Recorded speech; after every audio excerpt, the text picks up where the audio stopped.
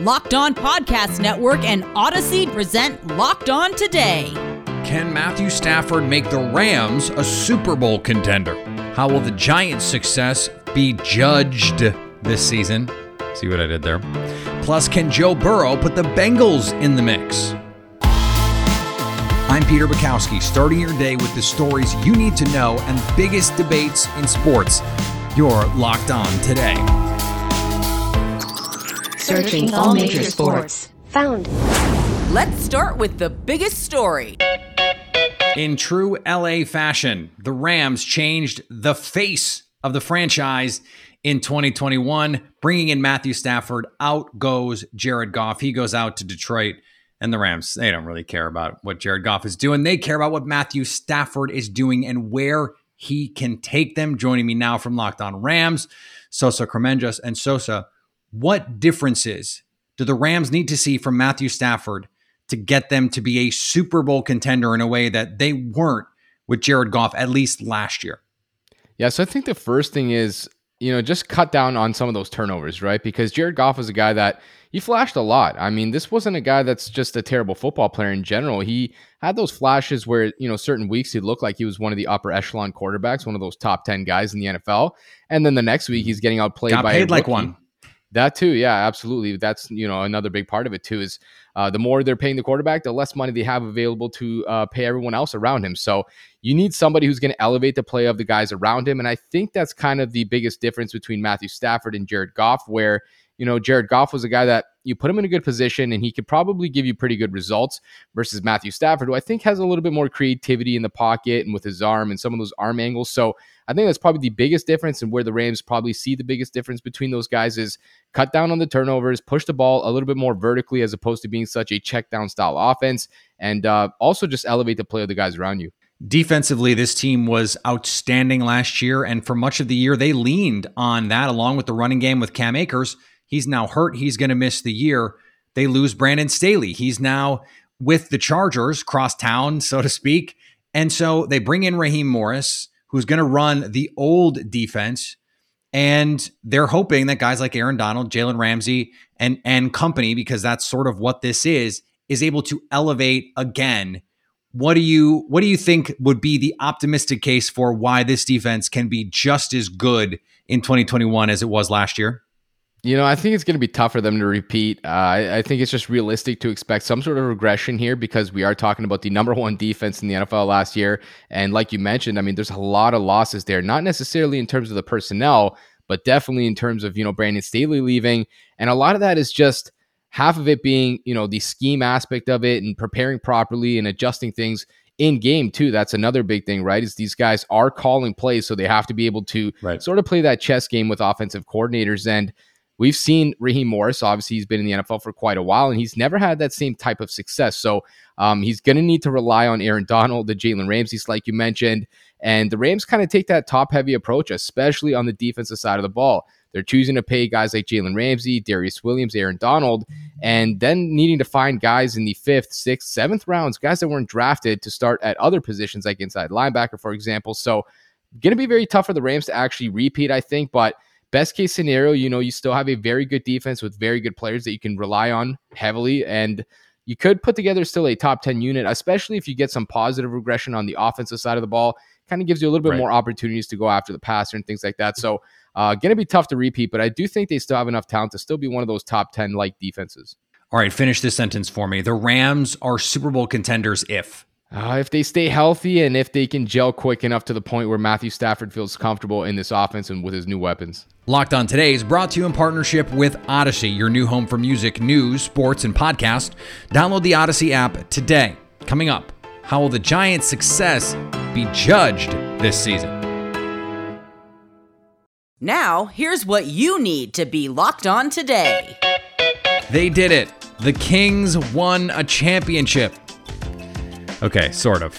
Here's Locked On Kings host Matt George. Imagine being a fan of an NBA team that hasn't won 2 Summer League championships. Couldn't be us here in Sacramento. Boy, it feels good to be on top. The Sacramento Kings winning the Summer League championship because the defense, I know it's a tired cliche, but defense does win championships. And after falling behind early, a 12-2 run by the Boston Celtics to start this game, the Kings put the foot on the gas and never looked back. How good is Davion Mitchell? Peyton Pritchard is going to be thinking about his off night that he experienced for a long time. Not only does Davion Mitchell steal basketballs, he also steals confidence with how he plays. Then you talk about Jahmi'us Ramsey, how good of a summer league that he had scoring for the Sacramento Kings. He should get some opportunity with the main roster for Sacramento. Matt Coleman, a fantastic game. Emmanuel Terry has been phenomenal all summer league long. I hope he gets a training camp invite. Not in Sacramento, to be honest, because there's just too many big men. He won't really get a shot, but he deserves a shot to make a main roster. I don't know how to do this. I don't know how to talk about a team that wins a championship, so I'll just enjoy it. I hope you are as well. The Kings, two-time Summer League champions. It's Christmas in August? Well, sort of. The NBA has released its Christmas Day schedule in order. Hawks, Knicks, Celtics, Bucks, Warriors versus Suns, Nets, Lakers, and the nightcap, Mavericks versus the Jazz. The Bucks will also kick off their title defense in the NBA opener against the Brooklyn Nets, which means James Harden is going to have to watch Giannis get a ring. Tim Tebow's attempt to return to the NFL as a tight end after years of playing quarterback is over. Hi, I'm Tony Wiggins with Locked On Jaguars. Well, the Tim Tebow experience in Jacksonville is over. The experience or experiment, whichever you want to refer it to, the football legend, the college football legend, tried to make a comeback with the Jacksonville Jaguars and making a position switch to tight end after being away from the league for 7 years. And a lot of people had a lot of doubts, including myself, that he was going to be able to do it. But it's not time for that today, as the Jaguars reduced their roster from 90 to 85, and it included Tebow being waived. It's just a time to reflect and say you always should try to succeed in your goals. And I salute Tim Tebow for attempting to do that, but I also salute Urban Meyer for what had to be a very, very difficult thing to do, and it's to let go of somebody who I think he probably considers a son. So the Tim Tebow experiment is over in Jacksonville. He was waived today by the Jacksonville Jaguars. So now everybody can take a deep breath and we can move on. 76ers star Joel Embiid has signed a 4-year, $196 million Supermax contract extension. The extension keeps Embiid under contract with the Sixers through the 26-27 season for a total of $261 million, over $250 million. The four-time All-Star already was set to make over $65 million over the final 2 years of his current deal. That's what happened last night. Here's what to look for next on betonline.ag. NFL Super Bowl odds have been updated after one full week of preseason action, and Kansas City still sits atop the rankings. They are plus 525 to hoist the Lombardi Trophy. The Bucks are at 6-1. The Packers 11-1. Buffalo Bills 12-1. Browns, the Cleveland Browns, your Cleveland Browns, 14-1. For all your MLB, NFL, college football, and golf lines, betonline.ag has you covered. Sign up today for a free account at betonline.ag and use the promo code LOCKEDON for a 50% welcome bonus. BetOnline, your online sportsbook experts. Here is another story you need to know. The New York Giants are ready, and it seems like the kind of season that if Daniel Jones can't make it here, he can't make it anywhere when it comes to New York and the resources that they have put around Daniel Jones. I hope Patricia Chaina, host of Locked On Giants, is not too mad that I made that Frank Sinatra reference. She joins me now. And Patricia, we saw the Giants put a lot of pieces around Daniel Jones, invest heavily in his success. GM Dave Gettleman said that he doesn't have reservations. Daniel Jones is their guy. So what does success for him and this team look like this year? Well, you know what? I don't think you can attach a one-loss record to it because, you know, they have to stay healthy. The offensive line, fingers crossed, has got to perform. That's my biggest concern right now. But I think in terms of Daniel Jones, what they're going to be looking for is they want him to go from being a game manager to the type of quarterback who can load the team on his shoulders, carry them across the finish line. There were several times last year where Daniel just simply fell short. Turnovers were a problem. Obviously, mental processing was a problem for him. These are all things he can control. He can't control, obviously, the offensive line. He can't control whether his receivers are dropping balls and all that stuff, but he can control turnovers, ball security, and, how quickly is that ball getting out of his hands. And what's interesting, Peter, is that last year, Daniel Jones averaged 2.71 seconds to get rid of the ball, according to Pro Football Focus, which, by the way, is the same average as Aaron Rodgers of the Packers. So the difference I've heard of him. Yeah, the difference here is that Aaron Rodgers, obviously, same offensive system, number one, a heck of a better quarterback and more established quarterback right now, number two. And number three, Aaron Rodgers more decisive. The mental processing, I don't think, other than maybe Tom Brady, and maybe you can make a case for Pat Mahomes. Is there a better quarterback at mental processing than Aaron Rodgers? I don't think there is. So that's where Daniel Jones needs to get to if he's going to put to bed any questions about his suitability to be a franchise quarterback.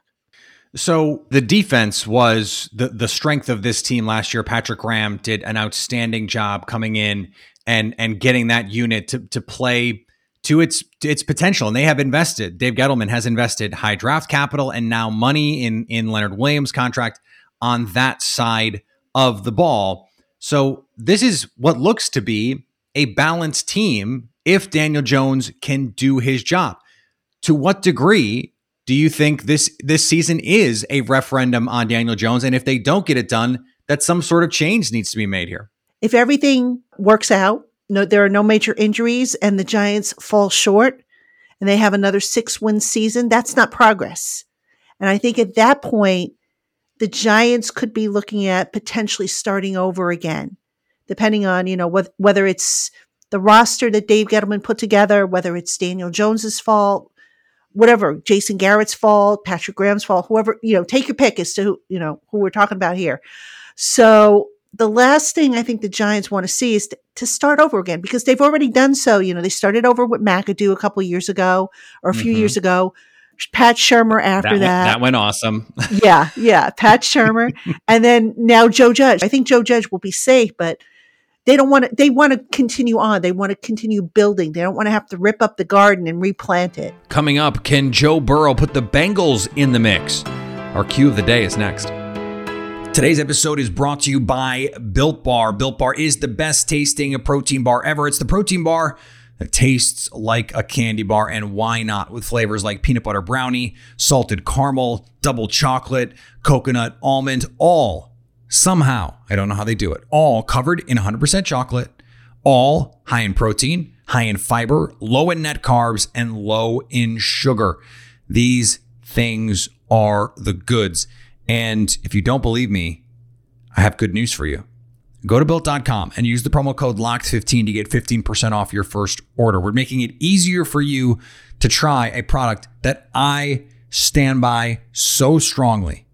So strongly. I recommend them to random people on the street sometimes. No, I don't really. But I have recommended them to people. And guess what? Every person says, I can't believe how good these things are. Use promo code LOCKED15 for 15% off at Built.com. Agree or disagree? This is the cue of the day. As it does for most teams, the season for the Cincinnati Bengals hinges on the quarterback. And for the Bengals, it's a quarterback that they took number 1 overall just a year ago, coming off of a torn ACL that prematurely ended what looked like a promising rookie season. Joining me now from Locked On Bengals, Jake Liscow. And Jake, you were on this show before the draft talking about receiver versus offensive line. And you laid out your case, and Cincinnati ultimately went with Ja'Marr Chase. Right now, he has not been the super duper star that maybe Bengals fans hoped he would be. Of course, we have to take it easy with these rookies. We have to expect some growing pains with all of this. But does your perspective change at all here with how the Bengals handled all of this? I don't think it really has. I can see why people in general are up in arms and they say they could have done the easy thing and taken Sewell. And then maybe the offensive line is not so much of a question mark right now. I will say this about Ja'Marr Chase as well. he just scored 3 touchdowns in practice yesterday. So, the reports about him struggling with separation, I think we can put those behind us a little bit. It seems like he's found his footing a little bit since then in the last 2 weeks. So I think Ja'Marr Chase was a fine pick at number 5, and I can certainly understand the argument to take Sewell there instead. But if you want to criticize the Bengals for not doing enough on the offensive line, to me, it comes down to free agency in that period of time when they could have traded for Gabe Jackson for a 5th-round pick is what he ended up going for. They could have signed Kevin Zeitler. They weren't willing to match the Ravens' length of contract there. They could have signed Matt Filer. He instead goes to the Chargers. They could have gotten in and stayed into the end on the bidding war on Joe Thuney. They had options in free agency. And then the draft selection of Jackson Carman, well-intentioned, right now doesn't look like he was a correct choice, but it's early. We'll see how his technique develops. They're very bullish, of course, on their new offensive line coach, Frank Pollock, and getting these guys into shape. And so I can still see the reasonability of the plan, and there's still some time for them to execute it properly this year. But ultimately, it's a long-term deal. And if we're back in the same position next year, then it's easy to say the Bengals failed in their plan to protect Joe Burrow. And we'll be saying again, they need to do more to protect Joe Burrow. We'll see how it goes.